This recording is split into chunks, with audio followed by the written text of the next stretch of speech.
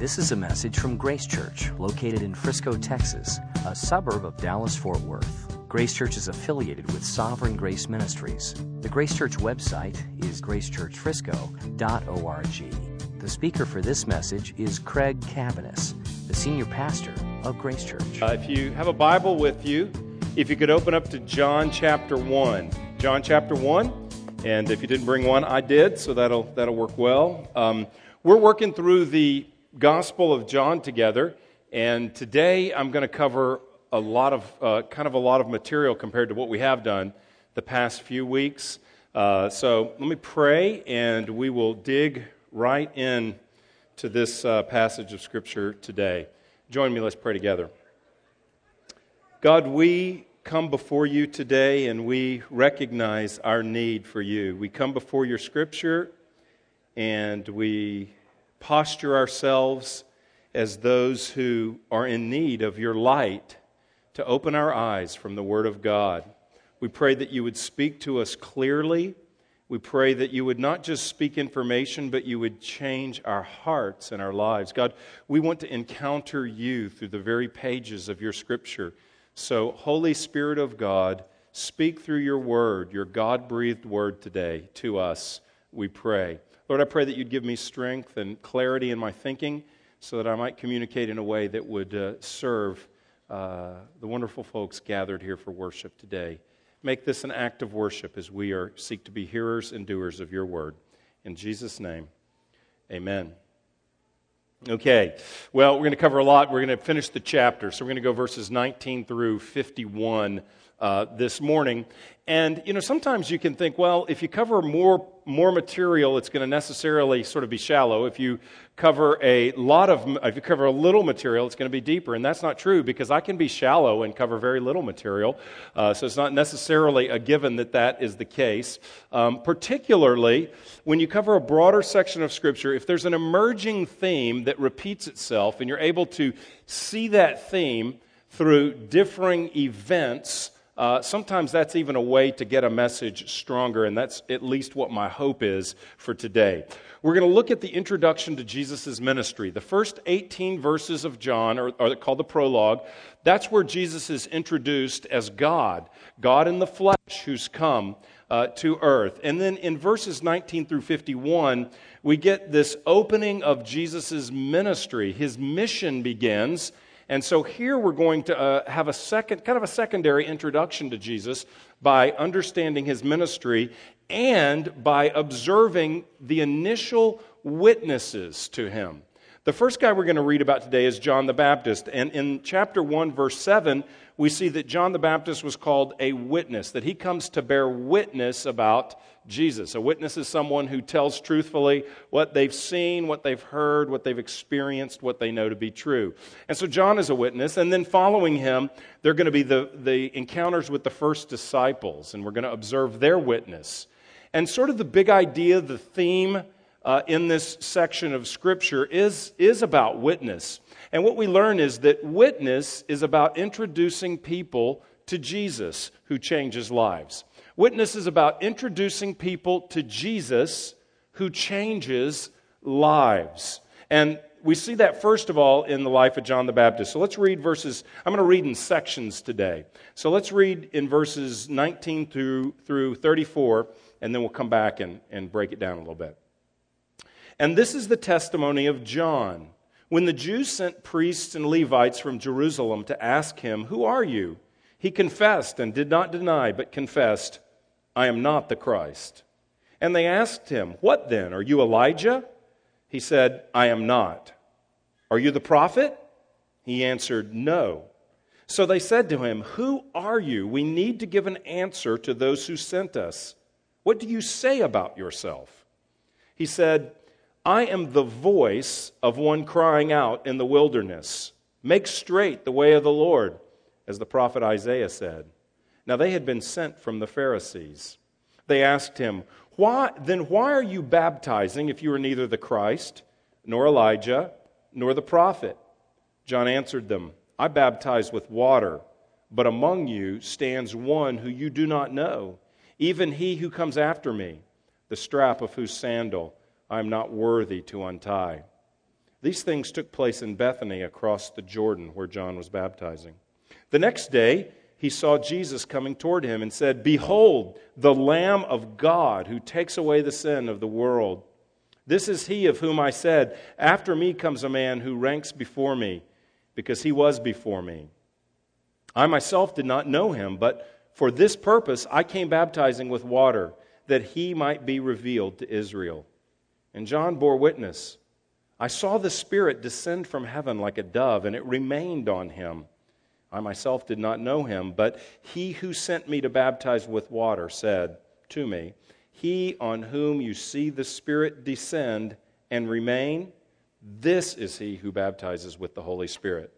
And I have seen and have borne witness that this is the Son of God." Well, the first witness here is that of John the Baptist, who is introducing people to Jesus, who changes lives. When John the Baptist comes on the scene, it is quite a commotion.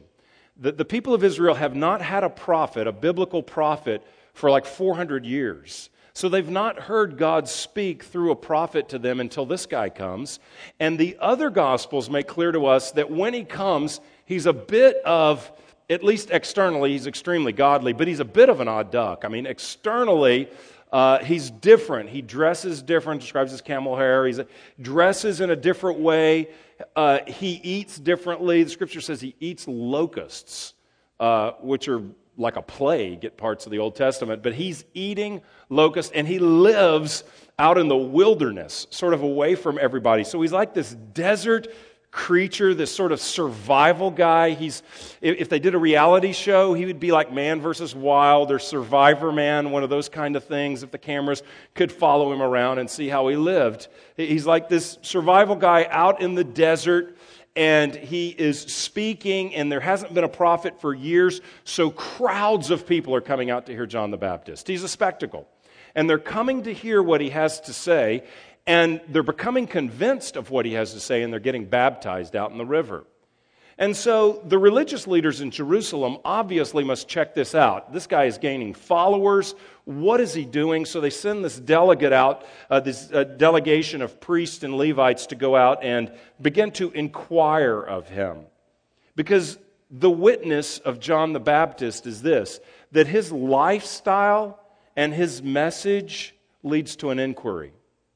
Leads to an inquiry. And that's really true of any witness, any Christian witness.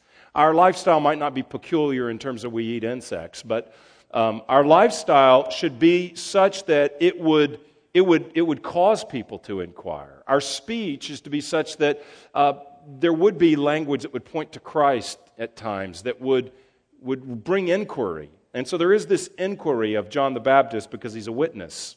And they come and they ask him, these religious leaders, "Who are you?" They're sent by the Pharisees. They've got to go back and give a report. "Who are you?"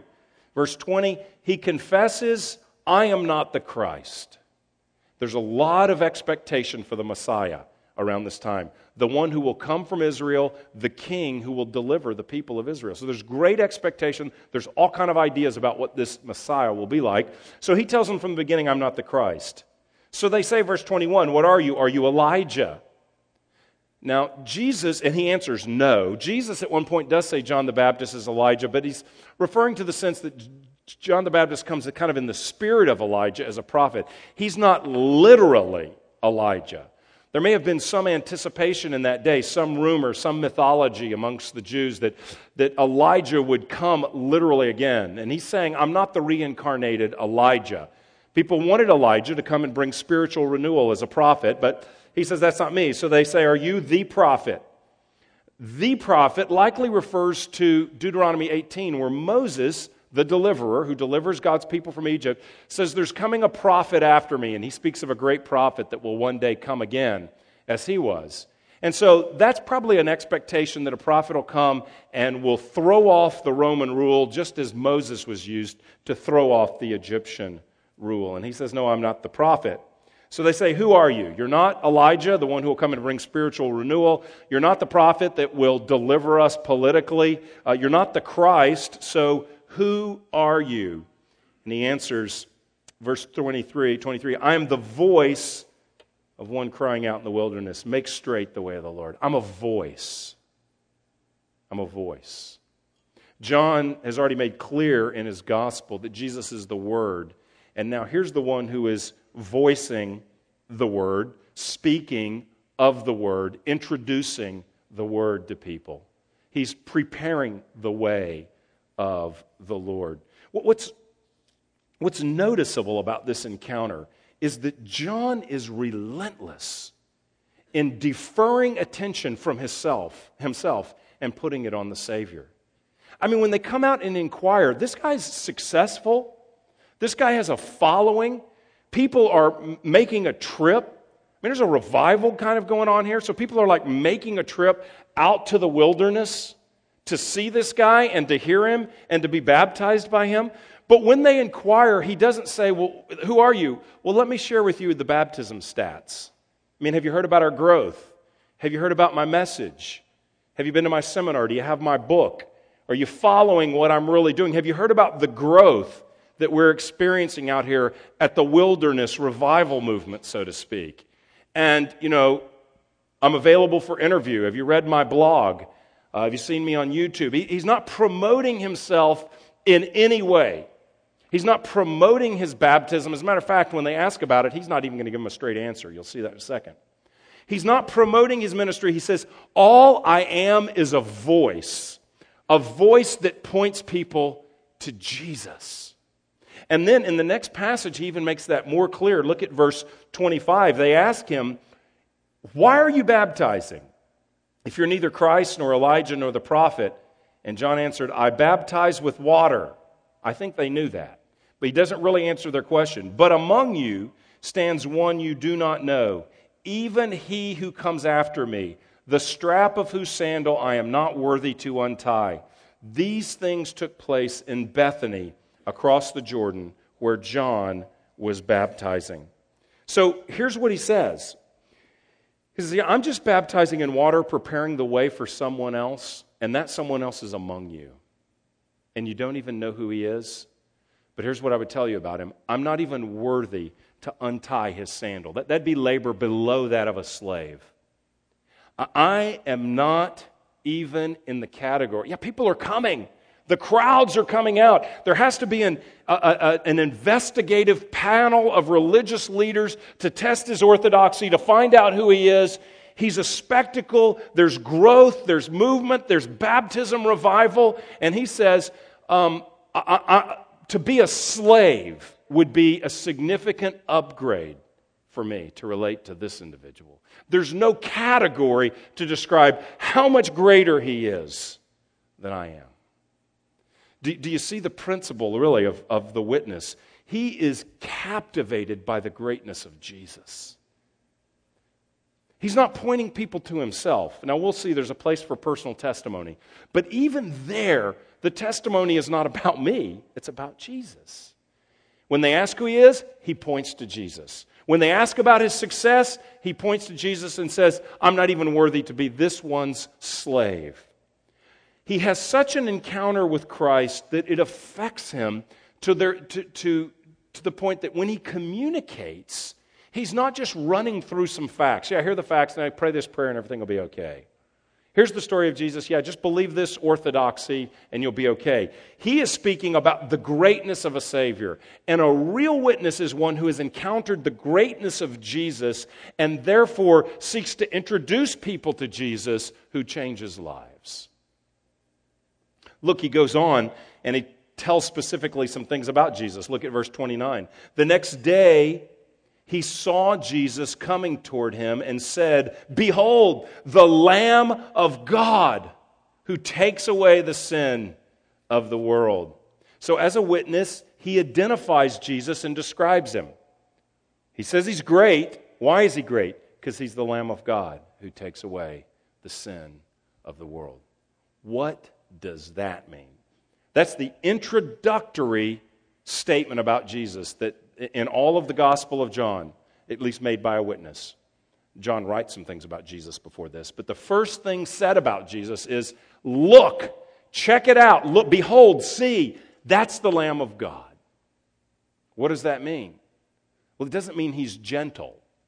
Little lambs are kind of furry and gentle, and he's a gentle person. He is, but that's not what he means. See, lamb points to the Old Testament, the Old Covenant, and a lamb was an animal that was sacrificed for the sins of another. So someone might bring an animal to sacrifice, to kill, so that God would treat their sins forgiven. There must be the shedding of blood for the forgiveness of sins. And so a lamb would be slaughtered and offered in sacrifice to cover the sins of the person that offered it. Or sometimes it could be covered, all the people's sins could be covered by the sacrifice of a lamb.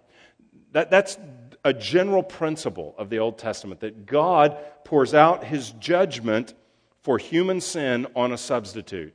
And so an animal takes the place, ultimately, of a human in dying for sin. But the reality is, the blood of those lambs never ultimately took away all sin. They point forward to the one who would come, Jesus Christ, to give His life for sinners. Now, here's what's telling about the statement John makes. Normally in the Old Testament, a sinner offers an animal for sacrifice to cover his sins. Who offers this lamb? God. Look what he says. Behold, the Lamb of God. But God has no sins. God doesn't need to be forgiven. Well, John explains that. Behold, the Lamb of God, the one who will be sacrificed, who takes away the sin of the world. God sends Jesus. God becomes man. Jesus Christ, fully God, fully man. And He comes to offer Himself for our sins. The most important thing to know about Jesus is the opening statement about Him here in John's ministry. He's the Lamb of God. He is the one who has come because God is about rescuing sinners. God is about forgiving people of their sins. God is about granting new life to those who are apart from Him. God is about making His enemies His friends. God is about taking people that are dead in sin and granting them life. God is about turning people who hate Him into people who love Him. God is about taking people who are running away from Him in rebellion and grabbing them and restoring them to Himself by His own work. That's why Jesus is the Lamb of God. John says this is the one, this is God Himself coming to make a sacrifice, to give His own life for us. So when you hear Lamb of God, don't think gentle, cuddly animal.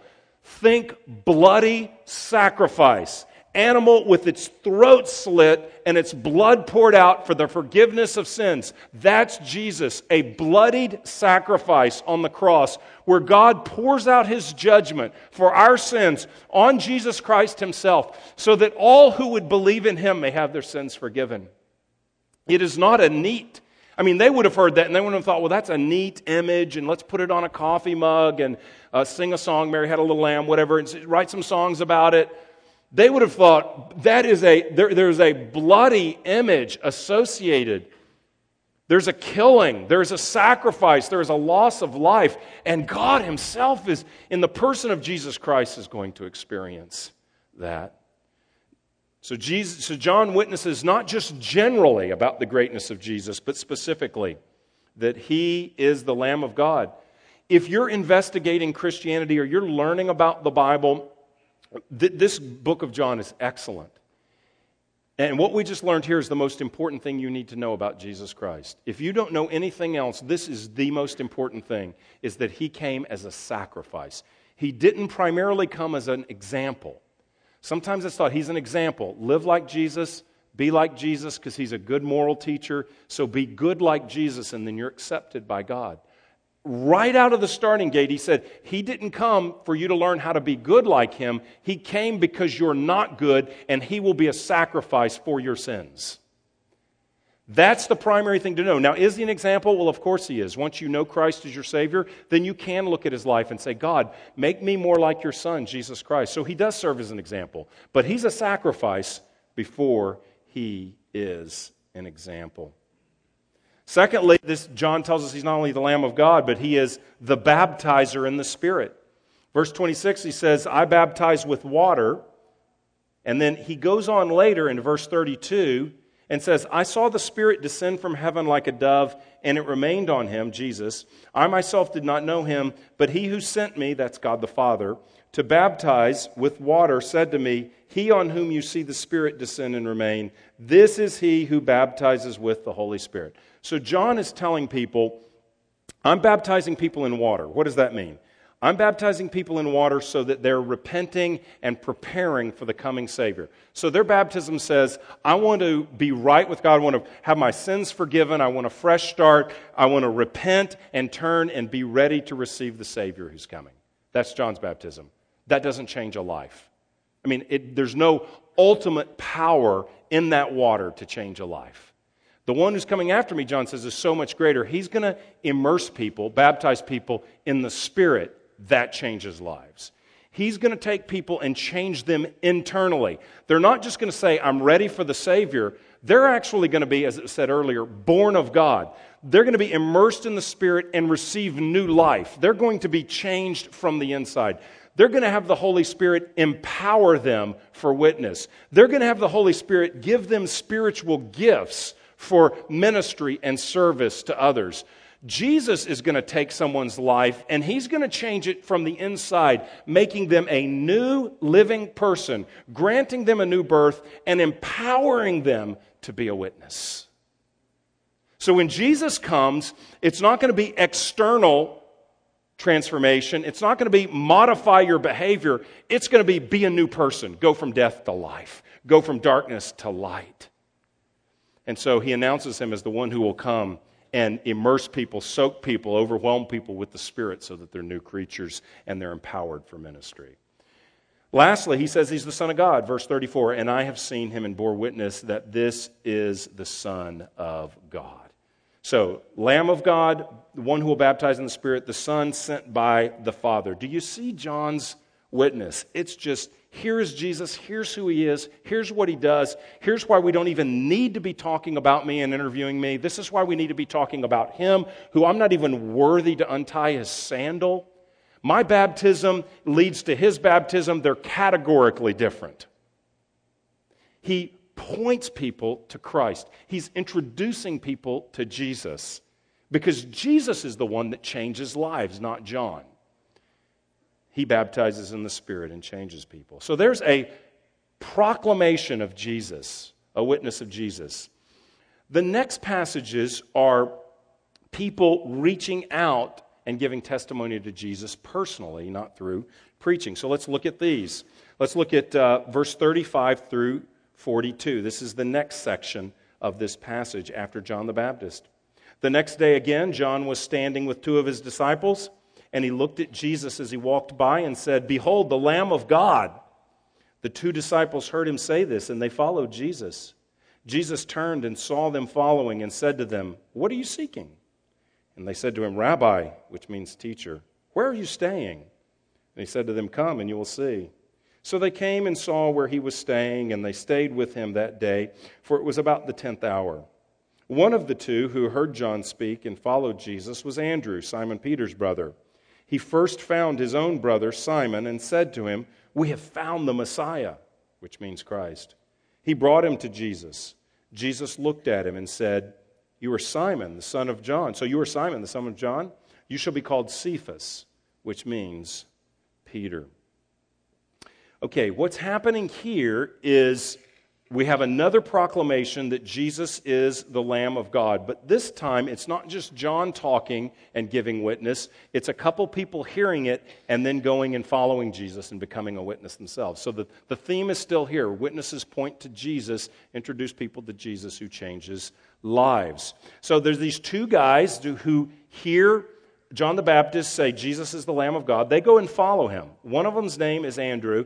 The other one's unnamed. It could have been John, the one who wrote this book, potentially. But one of them is Andrew. And they come up to Jesus, and Jesus kind of asks a curious question, verse 38. They're following him, and he turns around and says, "What are you seeking? What are you looking for?" So that's an important question, because all kinds of people follow Jesus for all kinds of reasons. Now, he hasn't started doing miracles. But what happens is the crowds all show up when he's feeding everybody where there's no food, and he's, miraculously providing food. The crowds are huge. But when he starts saying things like, you've got to die and eat my flesh and drink my blood if you want to be my follower, everybody disappears. So the crowds come and go. What we come to Jesus looking for is important. And so he says, what are you looking for, basically? And they say, teacher, where are you staying? What does that mean? We want to hang out with you. We want to know you. We want to be with you. We want to see where you are. So he says, come on and I'll show you. And he hangs out with them the rest of that day. Well, we don't know exactly what they communicated about, but whatever happened, they came and saw, they met Jesus, they hung out with Jesus, and they came to be convinced that he is the Christ, and they're radically changed. The way we know that is because verse 41, after they stayed with him, it says that Andrew found his brother Simon and said to him, we have found the Messiah. Jesus convinced them. And here's what is glorious about this. Andrew is not even a follower of Christ 24 hours, and he's already leading someone else to follow Christ. He immediately goes and tells his brother, we have found the Messiah. I mean, it's just typical, isn't it? That when you find someone or something you're excited about, it's just normal to tell people. I mean, maybe you're here and you're married. Think about when you first started dating the person that's now your husband or wife and started getting serious and you thought you might marry them. You wanted people to know about that. You were like, I want to introduce you to her because she's special. She's the one. I mean, you wanted people to meet her, except maybe your parents based on what they would think. So maybe that doesn't count. Maybe you took your time on that one. But normally, you would say, I want you to know him. I want you to know her. There's an eagerness. I mean, it doesn't even have to be your spouse. Recently, I was talking to someone, and I found a good mechanic, and I was just happy to tell people. I mean, I was a witness. I was like, this guy is good. He comes to you, he fixes your car, and it's cheap. I mean, this is fantastic. And so I'm telling people, I found a mechanic. It's not nearly as important as I found a bride, but, we're excited about people we find. And I wasn't ashamed, oh man, I don't want to tell anybody about that mechanic. I was eager because it's good news. The mechanic is cheap and he's honest. My wife is wonderful. You got to meet her. Could be recommending a restaurant. I mean, we pass on information. So it's not surprising that Andrew meets God. And he wants to go tell his brother and say, we found the Messiah. It means the Christ. That is the one chosen by God that the Jews were expecting to come to bring salvation. Peter, we found him. And then this next verse is absolute gold. Look at verse 42. He brought him, that's Peter. Andrew brought Peter to Jesus. He told him, and he said, come on, let's go meet Jesus. Let's go meet Jesus. There's two other times in the book of John where Andrew's bringing someone to Jesus.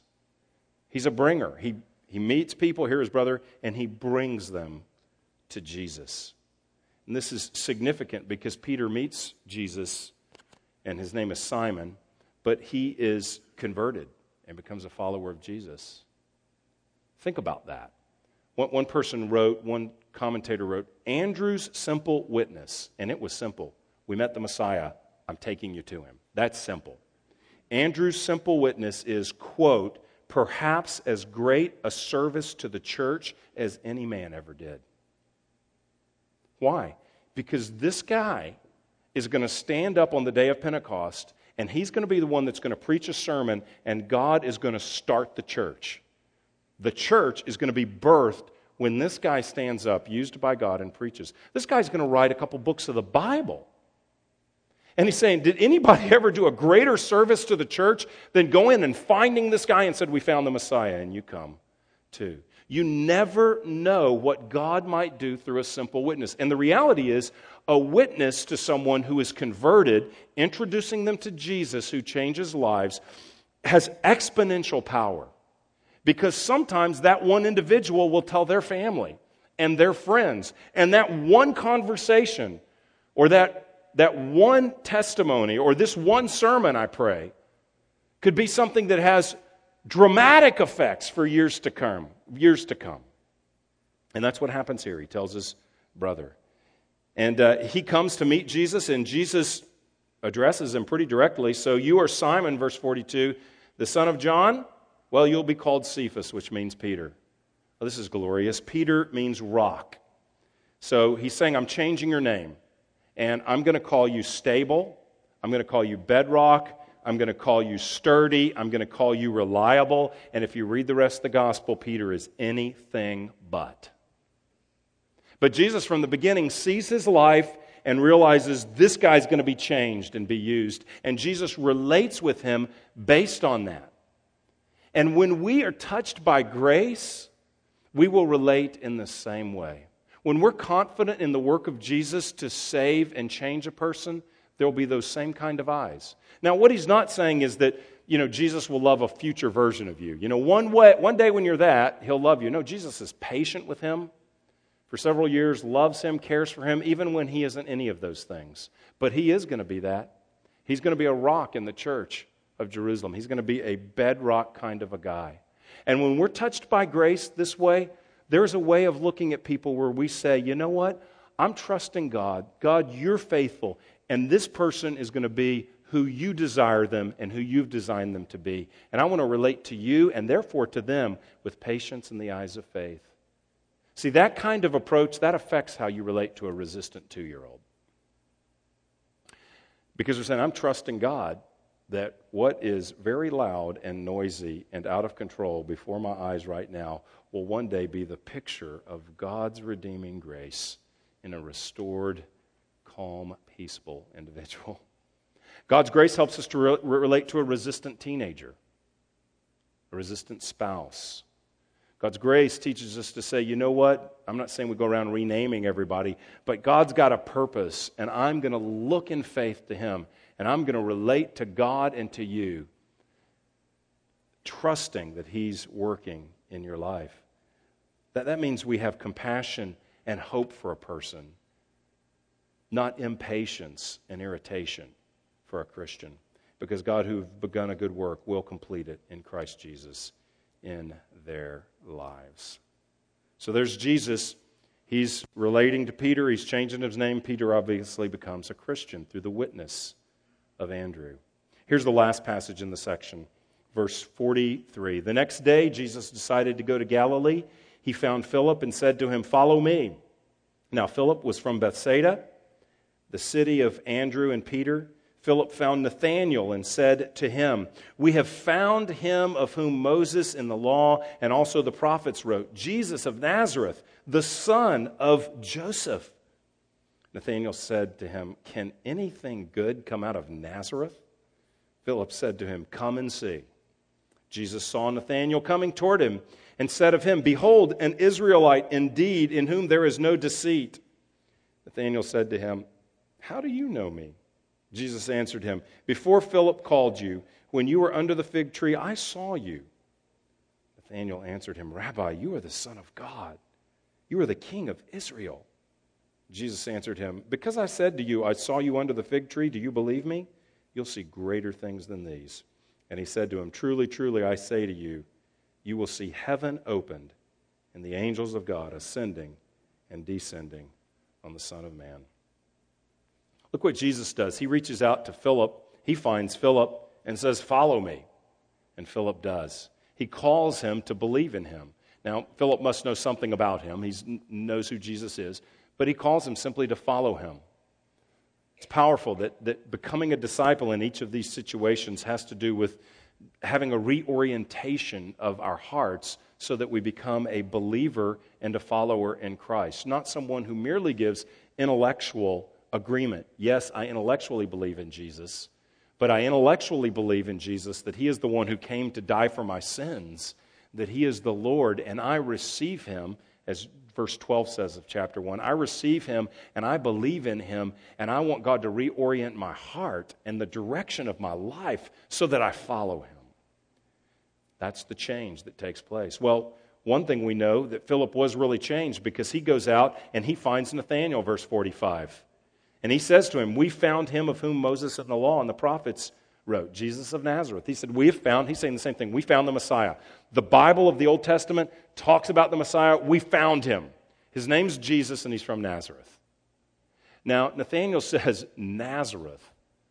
I mean, give me a break. Can anything good come out of Nazareth? That's impossible. Now, he's not just he's not disrespecting the city. That's not what he's doing. He's not like, well, Nazareth is not a very big town. It's not like he's saying, are you telling me God lives in Pilot Point? I mean, he's not like dissing a city and saying, well, that's not a predominant city or something like that. What he's doing is he is saying, the Old Testament doesn't tell us the Messiah comes from Nazareth. The Old Testament tells us he'll come from Bethlehem. And he did. He was born, and God arranged it so that he would be born in Bethlehem, Jesus. But he grew up in Nazareth, so he's known as Jesus of Nazareth. So he says, well, that he can't really be. And so Philip just basically says to Nathanael, who's understandably cynical about this, he says, well, just come, verse 46, come and see. And when he comes toward him, Jesus calls him out. You know how twice we've seen, behold the Lamb of God.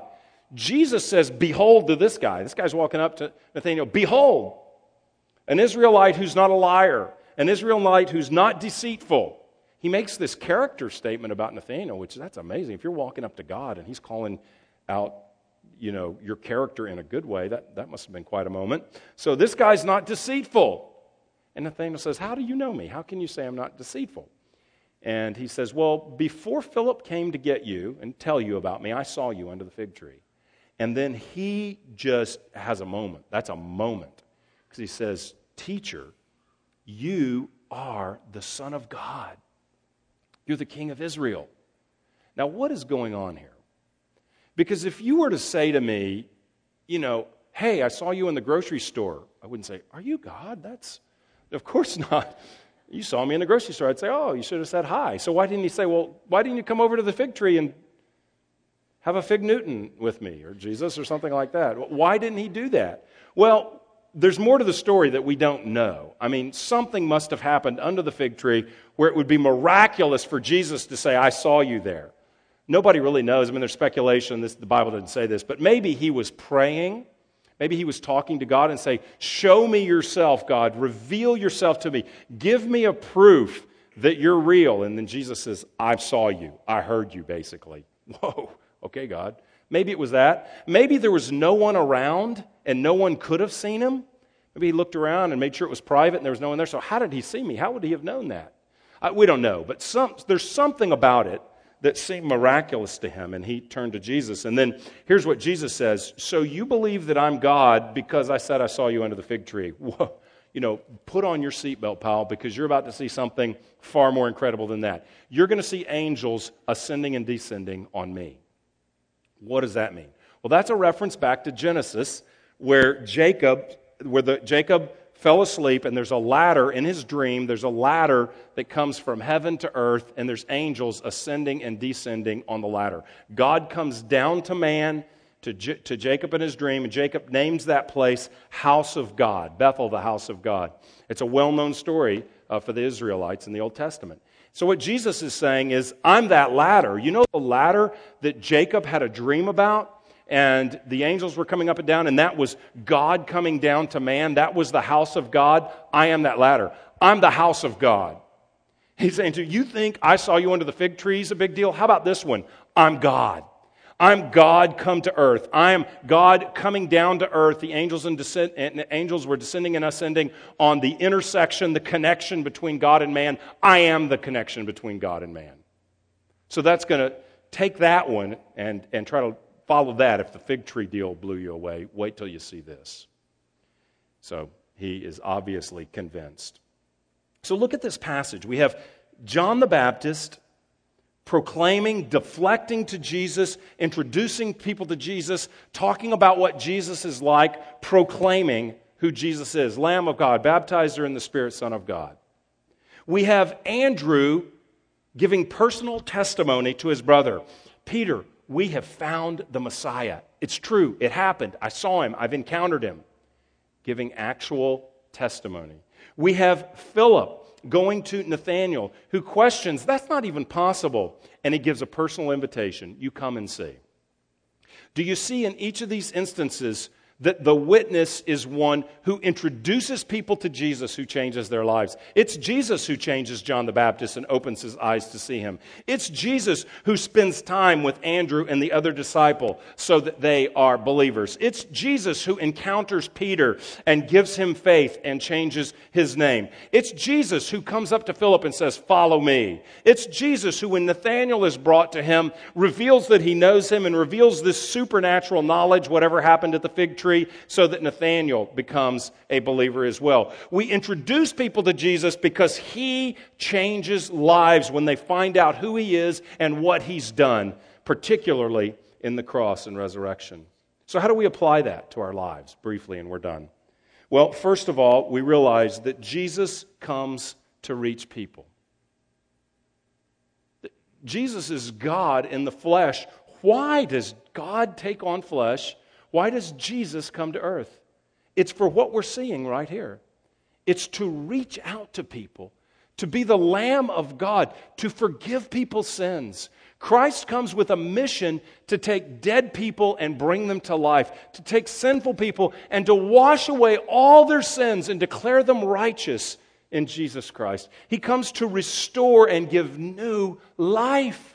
And we see it from the beginning. He is changing people. When they encounter him, what do? They follow him. When they have an invitation to come and see, they encounter him, and they draw these conclusions. You're God. You're the King of Israel. You're the Son of God. How did you know that? You're glorious. You're everything they told us. You are the Lamb of God. People are convinced, and they follow him. Listen, you may be here today and you're investigating, you're figuring out, you're new to Christianity. I said earlier that the most important thing to know is that Jesus is the one who's a sacrifice, who dies in our place, that our sins may be forgiven if we turn from our sin and we believe in him as our sacrifice, as our Savior. We receive new life. We're Christians. That's the most important thing to know. Here's another thing that's very important to know, that when you've had that experience, when you believe in Christ, it will reorient your life. You will not become perfect. You will not instantly be all holy and totally changed, and all your bad habits are gone like that. It's a life process to be changed. However, there will be a reorientation of your heart and of your life. That means you will change. Your goal for living will change. You may still have the bad habits and some things, but your direction will be, I want to please the Lord. I want to know the Lord. We live in a land, in an area, North Texas, the Bible Belt, more broadly. We live in a land where grievously, I'm not saying this as a judge, because I don't know anybody's heart, but grievously, I believe there are plenty of people walking around with a false assurance. What does that mean? It's the person, and it may be you, I'm saying this in love to you. It's the person who said, I prayed a prayer at Vacation Bible School in 3rd grade and invited Jesus into my heart, but my life has never changed. It's never been different. I'm not different than anybody else. But I'm okay, and I'm going to heaven because of that. I grew up going to the church. My mom and dad are Christians. They raised me Christian, and I'm a moral person who's seeking to be a good person, and I attend church occasionally on my own, and I'm trying to be good. If that is you, and you feel that you have met the Lord and you are a Christian, then I want to challenge you to rethink that. Because when someone meets Jesus in the Bible, there is a change of life. There is a change of desire. There's not John's baptism where you get dunked in the water and you say, okay, now I'm ready to meet the Lord. There's an immersion in the Spirit, which means the Holy Spirit changes you from the inside. It makes you a person that wasn't there before. At least in the orientation, at least in your heart, at least fundamentally in your desire. I'm not saying you're perfect. I'm not saying that there's not times, even seasons, where we sin grievously. Yes, that happens in a Christian's life. But there is the sense where someone says, I'm following Jesus. And if you can't look at your life and say, as a pattern, I've come to the place where I say, I mess up, but I'm following Jesus. If you can't say that, if it's just intellectual, if it's just a prayer in the past, if it's just what happened at youth camp in high school, but it never took root, then you're not a Christian. You may intellectually believe, but you don't have new life. And the great news is, Jesus is seeking people. Jesus is saving people. Jesus is changing the orientation of people's hearts by His grace. And if you want to know Him and want to follow Him, in chapter 6 He says, anyone who comes to me, I'll never cast them out. He'll welcome you. He'll forgive you. He'll grant you new life. But don't live on a false assurance, defining Christianity as just being intellectually a believer in Jesus. So the first thing is that Jesus is reaching people. The second thing is that if you've been reached, know this, that Jesus is reaching people through His followers. Here's the plan of the Bible. God comes with His power and converts us. And then He makes converts through converts who witness to Him. I mean, if you're here and you're a Christian, that's probably your story. Some of us had a mom or a dad or both who told us about Christ growing up. Some of us had a friend that invited us to church. Some of us turned on a TV and heard a sermon. Whatever it is, we had some kind of testimony given to us. God uses people to reach people. And look at the example even of Philip. He goes to Nathanael who's doubtful and he says, come and see. He gives a personal invitation. Personal testimony, I've met the Messiah, then there needs to be content. Here's what who the Messiah is, Jesus. And then personal invitation, come and see Him.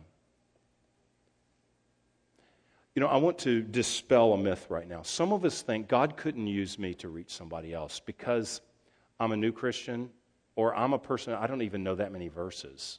I don't really think I could tell people and explain the plan of salvation. Or what if they asked a question I can't answer? What happens to all the pygmies who've never heard about Jesus? Why is there suffering? I mean, what if I can't answer that question? And sometimes we think, well, we have to have this robust knowledge. We have to be a theologian to lead someone to Christ. Do you know how much these people knew about Jesus that are leading people to Him? If you've read the Gospels once, you know infinitely more than these people know about Jesus at this point. Now, they know their Old Testament probably better than any of us. I'll grant you that. They know their Old Testament. But they still had mistaken views. Their whole ministry, they're going to have mistaken views about who Jesus is and what He's doing. And so all they know is He's the Lamb of God. They don't know yet about the cross and resurrection. You do. They don't have the Spirit of God dwelling in them. They can hear He's going to baptize in the Spirit. You can say, I've experienced that. You know more, I know more than they do. It's just a simple witness. We found Jesus, come and see. He's the one who gave His life for our sins. Sometimes a witness is just come and see. I'm not sure I can explain everything, but come and see. There's some people who can. See, meet the people in my small group. They can explain it. Come to my church. Read this book. Whatever. Just come and see. Sometimes the simplest witness is powerful. These are simple witnesses. Now later Peter's going to stand up and preach a sermon and write books of the Bible. They develop, I get it. But at this point, don't think about Peter writing books of the Bible. Think about he just shows up. Where's the Jesus? Oh, He's the one? Okay. Whoa, He is, I believe. Think about Philip saying, I don't know. He's from Nazareth. I can't answer all your questions. Come meet Him. Simple witness. Listen, I read a book. I'm going to get this for the Resource Center. I'm reading it right now. It's called Jesus the Evangelist. And there was an autobiographical testimony from the author that I found so compelling. It's written by a guy named Richard Phillips. And what he does is he takes passages like this and the woman at the well in chapter 4. He just goes through John and takes passages of Scripture and says, here's how Jesus witnessed to people. And here's how we witness. So I'm just reading along. This guy's a pastor. He's a theologian, basically, a pastor. And he's writing about evangelism. So I'm just putting him in this box of mature, godly guy who's written a bunch of books and commentaries and stuff like that, never thinking about how he met Christ. And this is what he said. In one of the chapters, he said, here's how I met Christ. I'm not a believer, and I'm moving into this apartment. And he says, while I'm moving in, right next door, there's this lady, and she's moving out. And so this isn't get to know your neighbor for 5 years. I'm for that. But that's not what this is. If you don't know your neighbor for 5 years, and you haven't been at all their children's births and celebrated every holiday with them and see them every day, you can't bring up Jesus. Okay, listen to this. So she's moving out, he's moving in. She's got a box of books, and so he offers to help her carry that out to the car. He carries out the car, she's loaded up, she's moving out, and we'll never see this guy again. And so she says to Richard Phillips, and she's kind of nervous, and she says, are you looking for a church? And he said that he very clearly gave her the impression he is not interested in any church. So she tries to get something out, and he's just, no thank you to her. And so he said she just with trembling voice says, well, if you ever are looking for a church, there's this one just down the street, and it's really good, and gets in her car and drives off. And he said, for years I've wondered, what was she thinking? She's probably driving off, kicking herself, saying, I'm such an idiot. I couldn't even talk about Jesus. I was nervous. I was trembling voice. All I just said was the church. I didn't know. That is so, I'll never open my mouth again. That is the sorriest, weakest witness in the world. So she probably felt she did terrible. He said 3 months later, something happens in his life. He didn't tell what it was. But something happens in his life, and he needs God. He doesn't know any church but the sorry witness of the lady moving off who will never see him again, and he goes to that church. They preach the gospel. He gets saved at that church. And his point was, it is the smallest witness of come and see that God can use. This passage shows us new disciples with imperfect witnesses. Hey, what are we expecting? That our witness is going to be great enough that people are going to say, oh, I have to get saved because of you. Never. God's designed it that your witness is imperfect. God's designed it that you don't know everything. You're not God. God's designed it that you would be dependent and trembling, and would you like to come and see? God's designed it that we in our weakness open our mouths to talk about Jesus, to share our testimony, or as that lady, even just to say, come and see. God's designed it to take weak testimony and show His power by rescuing and saving. He's the Lamb of God, you're not. But you and I have an opportunity to invite, to tell, to love, to serve, to communicate who Jesus is and invite others to know Him. See, the story is that witnesses are those who are introducing people to Jesus, but Jesus is the one that is changing lives. You may not be an eloquent preacher like John the Baptist. None of us are. You don't have a spot in salvation history to prepare the way of the Lord. We're not John the Baptist, but we know the Jesus he spoke of. We know a fuller. He died before the cross. We know a fuller knowledge and experience than John the Baptist did. You're not a disciple. I'm not a disciple. But we know and have experienced more than they had at this point in their ministry.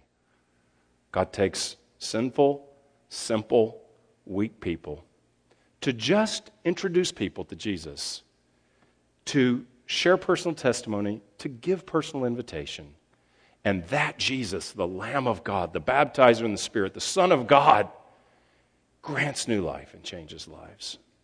May that be our story again and again. May God use us to proclaim Him and introduce Him to many people that need Him. Let's pray. God, we recognize today that we are so weak, so limited. There's not a John the Baptist in the room. That there's not any of us that know all the answers. There's none of us that have a lifestyle so credible and so perfect that one glance at us would convince them of you. Lord, we're fallen, and we need your grace. And I just pray, Lord, that you would show yourself to us in such a way that we would say, we're nothing, but He's everything. Pray that you would show yourself to us in such a way that we'd want to talk about you like we would a girlfriend or something as silly as a mechanic, Lord. I pray that we would want to talk about you because you're great. I pray that you give us opportunities to say, come and see. God, I thank you that someone said, come and see to us, and that you used that simple and perfect witness and saved us. Lord, thank you that you have come, the Lamb of God, the Savior of the world, and you've changed our lives. Now, Lord, change others around us, we pray. Family, friends, children, parents, neighbors, co-workers, please, Lord, do this. And Lord, for anybody in the room that does not know you today, that's laboring under a false conversion, they think everything's okay, Lord, be gracious and wake them up today.